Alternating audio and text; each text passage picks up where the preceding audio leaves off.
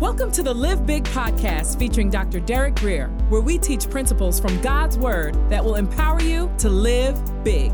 For more information, visit derekgrier.com. Here's Dr. Grier. Let's pray. Heavenly Father, I pray you open up our hearts to hear what the Spirit of the Lord is saying to your people today.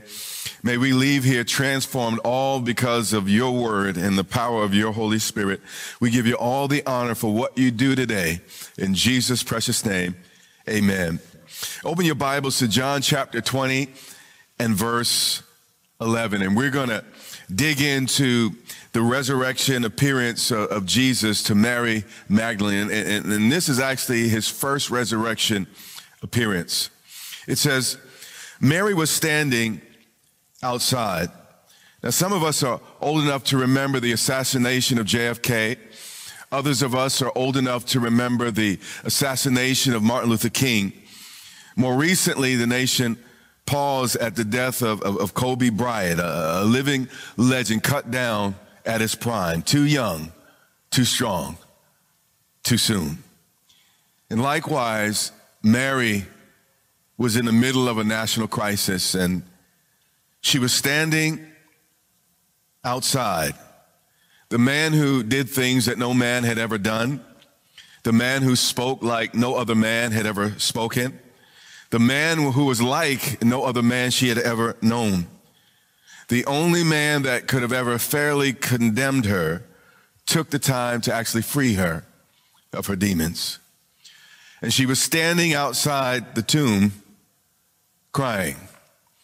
Feelings of powerlessness, helplessness in the face of such brutality that she had witnessed just a few days before overwhelmed her. And despite her years of learning at Jesus' feet, she really couldn't find the words to express what she felt, and all she could do was weep.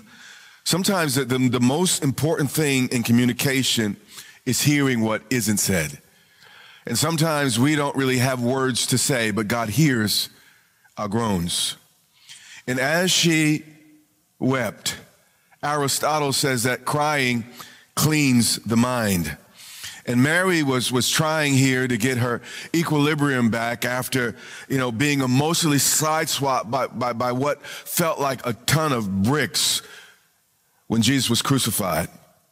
And she stood there and she wept. And the Bible says she also then stooped.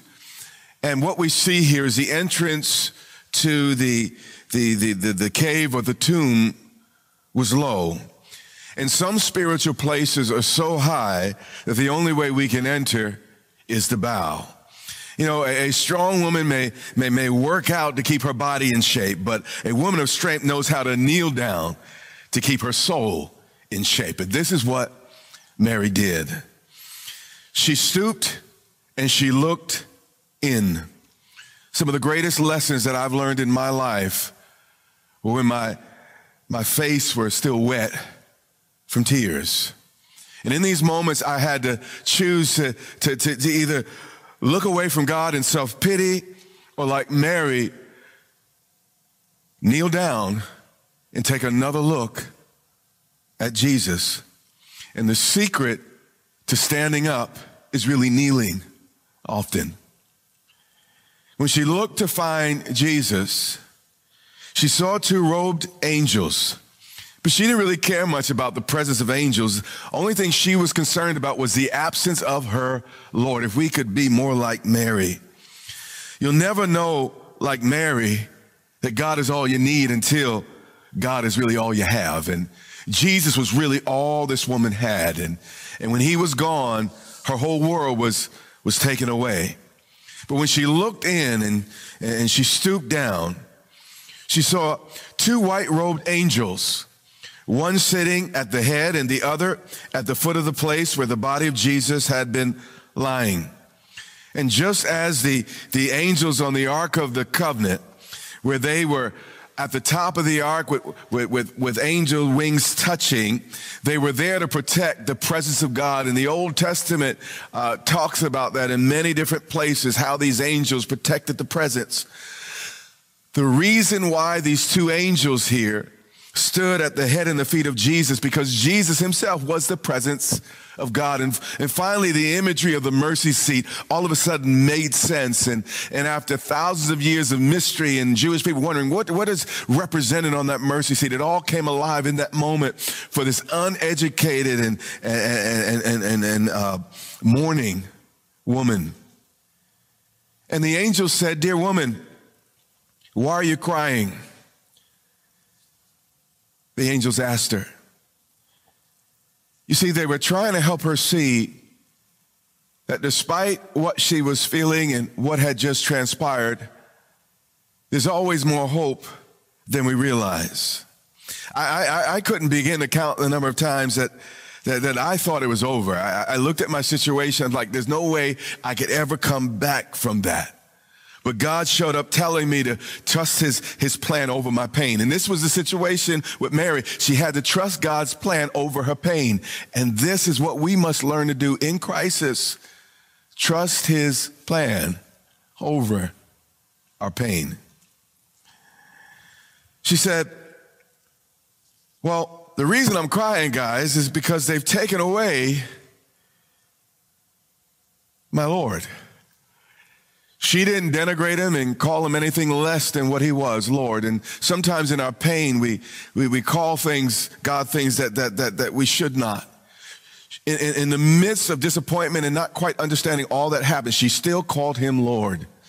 And in the midst of your disappointment, in the midst of things not going right for you, the way you plan, remember to continue to call him Lord. She said, because they've taken away my Lord.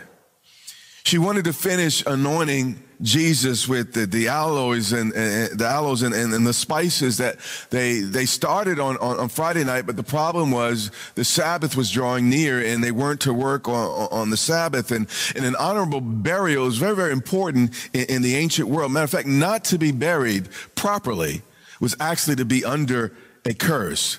But again, on Friday night, the women had to rush and finish everything before the Sabbath.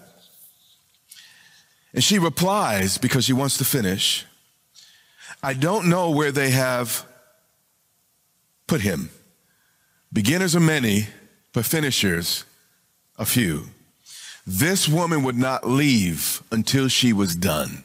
This was the type of woman that God had made Mary. She might not have gotten everything that happened, but nothing was going to stop her from showing her last kindness to the best man, the most gentlest man that she had ever known. There was no way that she was going to let Jesus go out like that. She didn't understand the resurrection, but she honored the Lord and she valued him and she's doing everything humanly possible to not pour salt in the wound or insult to injury. He's already been crucified, but she wants to make sure that he had an honorable burial.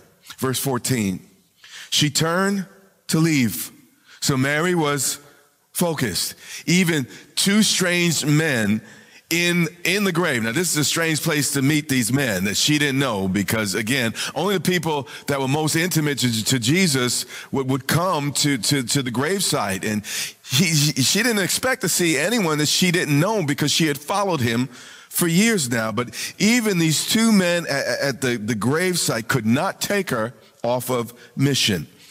You can chase your goals or your distractions, but you can't chase both.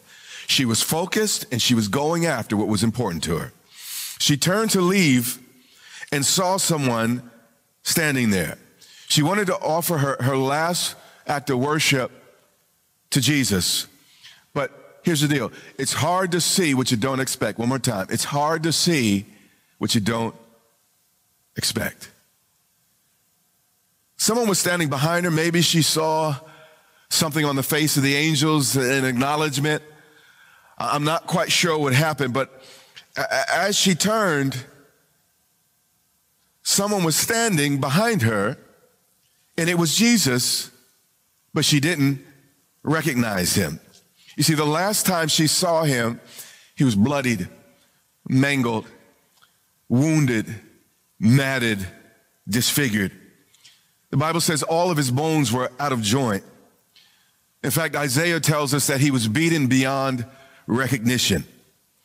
And what happens with grief is grief has a way of altering our perceptions.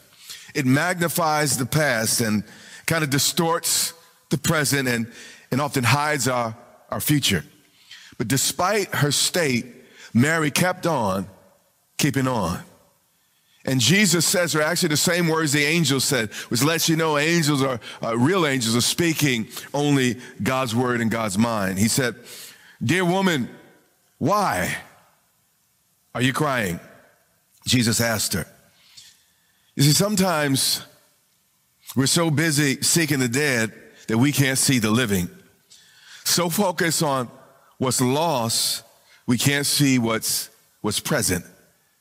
And this was her situation, so busy paying attention to what died in her life that she was about to miss what was now alive. Anybody in this place or that's watching identify with Mary here? You ever feel a little disoriented? You ever struggle with seeing things clearly? Because what has just happened has so impacted your mind that the present doesn't even seem real because the past has just hit you, man, with such force that you almost can't get it together. This is where Mary was. He said, "Who are you looking for?" Now, these are the first words, according to Scripture, that Jesus spoke after the resurrection. And these are the same words that Jesus has been asking people all over the world ever since.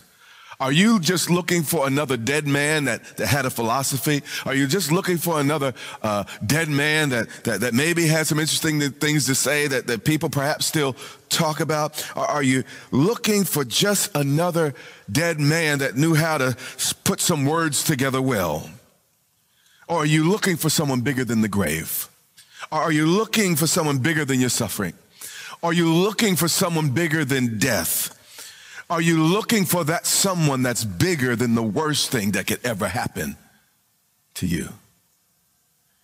She thought he was the gardener. She couldn't wrap her head around this. The last time she saw him, he looked, again, unrecognizable. Just the fact that it looked like a normal visage, she couldn't connect the dots. And again, grief blinds us. "Sir," she said, she's still respectful, but she has no time for nonsense.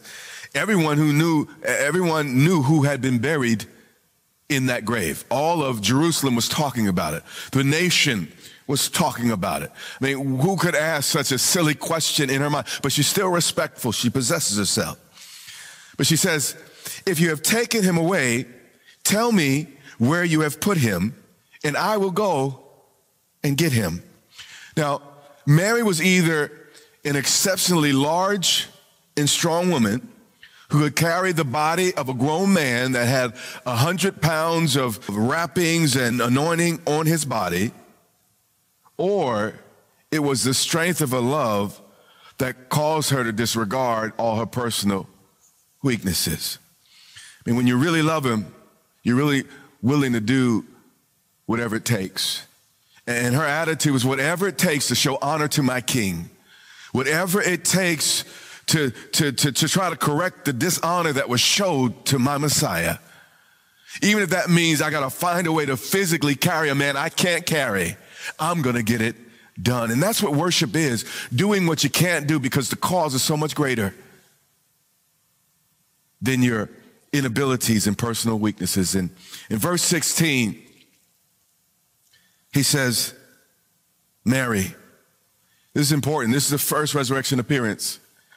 He didn't tell her who he was, but he told her who she was. You see, no one knew Mary, accepted Mary, or helped Mary like Jesus had. And this may surprise you, but the name Mary literally means, watch this, rebellion. I know we name our child Mary, and it's important and it's significant even in the birth narrative, but we're not going to talk about that now. But her name literally meant rebellion. Jesus met Mary in her rebellion, And he was the only one that didn't try to use it or exploit it against her. He was the only one that helped her and actually turned her rebellion in the right direction. Instead of rebelling against God, she began to rebel against the world. He said, Mary. No one spoke of Mary's new identity the way Jesus did. Everybody who saw her talked about her past, what she used to be, and remembered and whispered. But this reminds me of a story I heard. It's been an ugly day, she said. Tell me something beautiful. And he said, her name. You see, Mary was not just a statistic. She wasn't just a project or another number in the crowd, another butt in the seat, if you will, just another follower that he could, add to his tally. Jesus is a shepherd that calls each of his sheep by name and leads them out. Jesus here loved her as an individual. You are not part of a number. I'm not part of a number. He knows each of our names. He knows where we came from, and he knows where he's taken us. And when he spoke that name, all the light bulbs went off. Suddenly, she snaps out. She turned to him and cried out, Rabboni, which is Hebrew for teacher. Mary was healed of 7 demons. But what stands out in this account to me is Mary didn't call him healer, didn't call him deliverer. She chose to call him the title or the word that meant the most to her, the thing that was the most important to Mary, and it was teacher. Jesus not only loved her, but taught her a new way to live. And by the way, at this time in history, men didn't teach women. This was radical for Jesus to teach Mary Magdalene.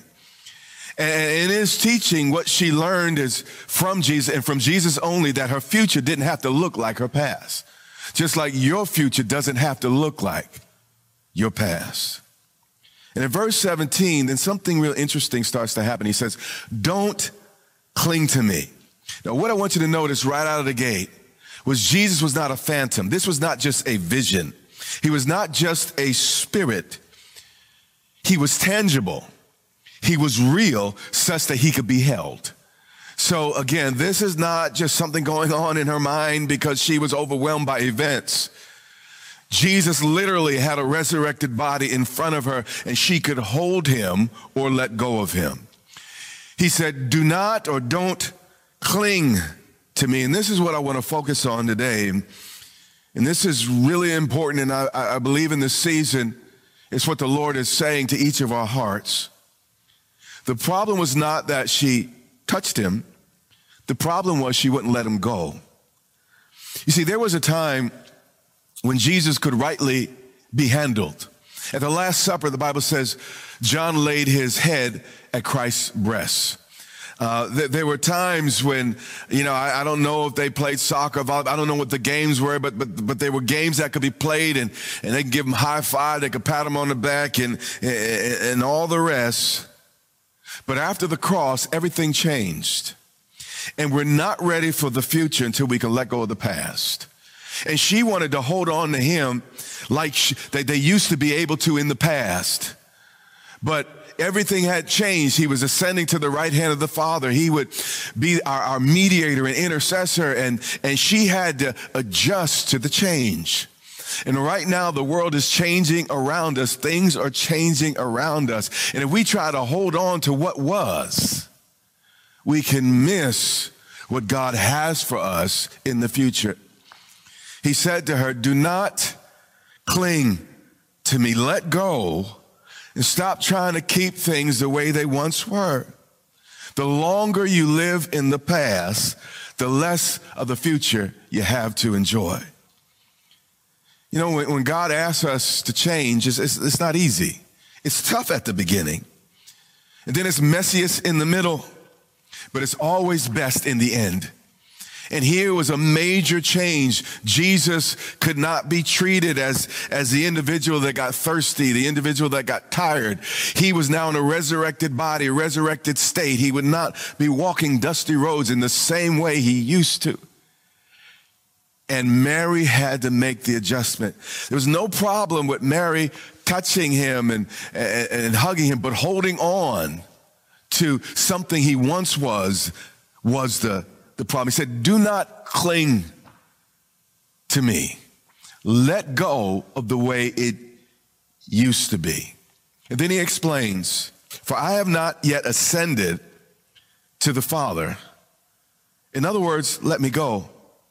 Because as good as it was when I was with you on earth, it won't compare to what I'm about to do when I release the Holy Spirit.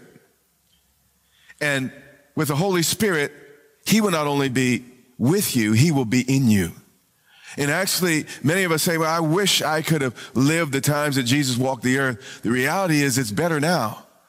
Because Jesus could only be on the outside of you. He didn't live on the inside of you. He couldn't help you inside out. He could only maybe correct you, discipline you from the outside in. But here, Jesus is saying the Holy Spirit will come and live on the innermost part of your being, and he will speak into your very heart 24 hours, 7 days a week. Do not cling to me, Jesus said, for I have not yet ascended to the Father. And what he was saying is, Mary, despite all that just happened, if you're willing to trust, if you're willing to let go, it's about to get better. And what I'm saying to you, despite all that's happening, all that has happened, if you're willing to trust, if you're willing to let go, it's about to get better. God cannot give you something new with you holding on to the past because your hands are full. And I have found, and sometimes these are tough moments, I have to let go what's in my hand in order for God to release what's in his hand. It takes faith to do that.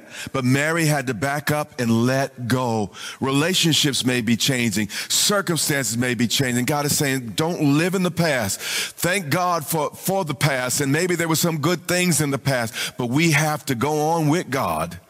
And we have to have our hands open enough to receive all that God has for us in this new day. And this new day is going to be brighter.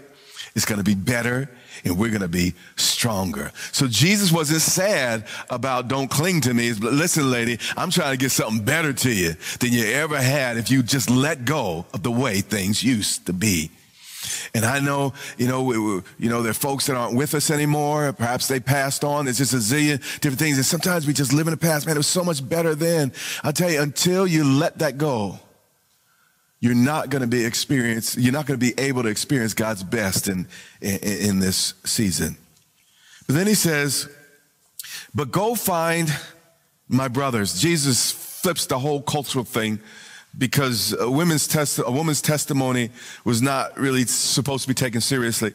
The first person that preached the gospel was actually this woman, and not just any woman. This wasn't this great celebrated woman. This is a woman that 7 demons were casted out, meaning she had some behaviors and some issues before she came to Christ. And even as she was with him, she was getting over some of these behaviors and a whole lifestyle. But she says to this woman, the least, go and tell it.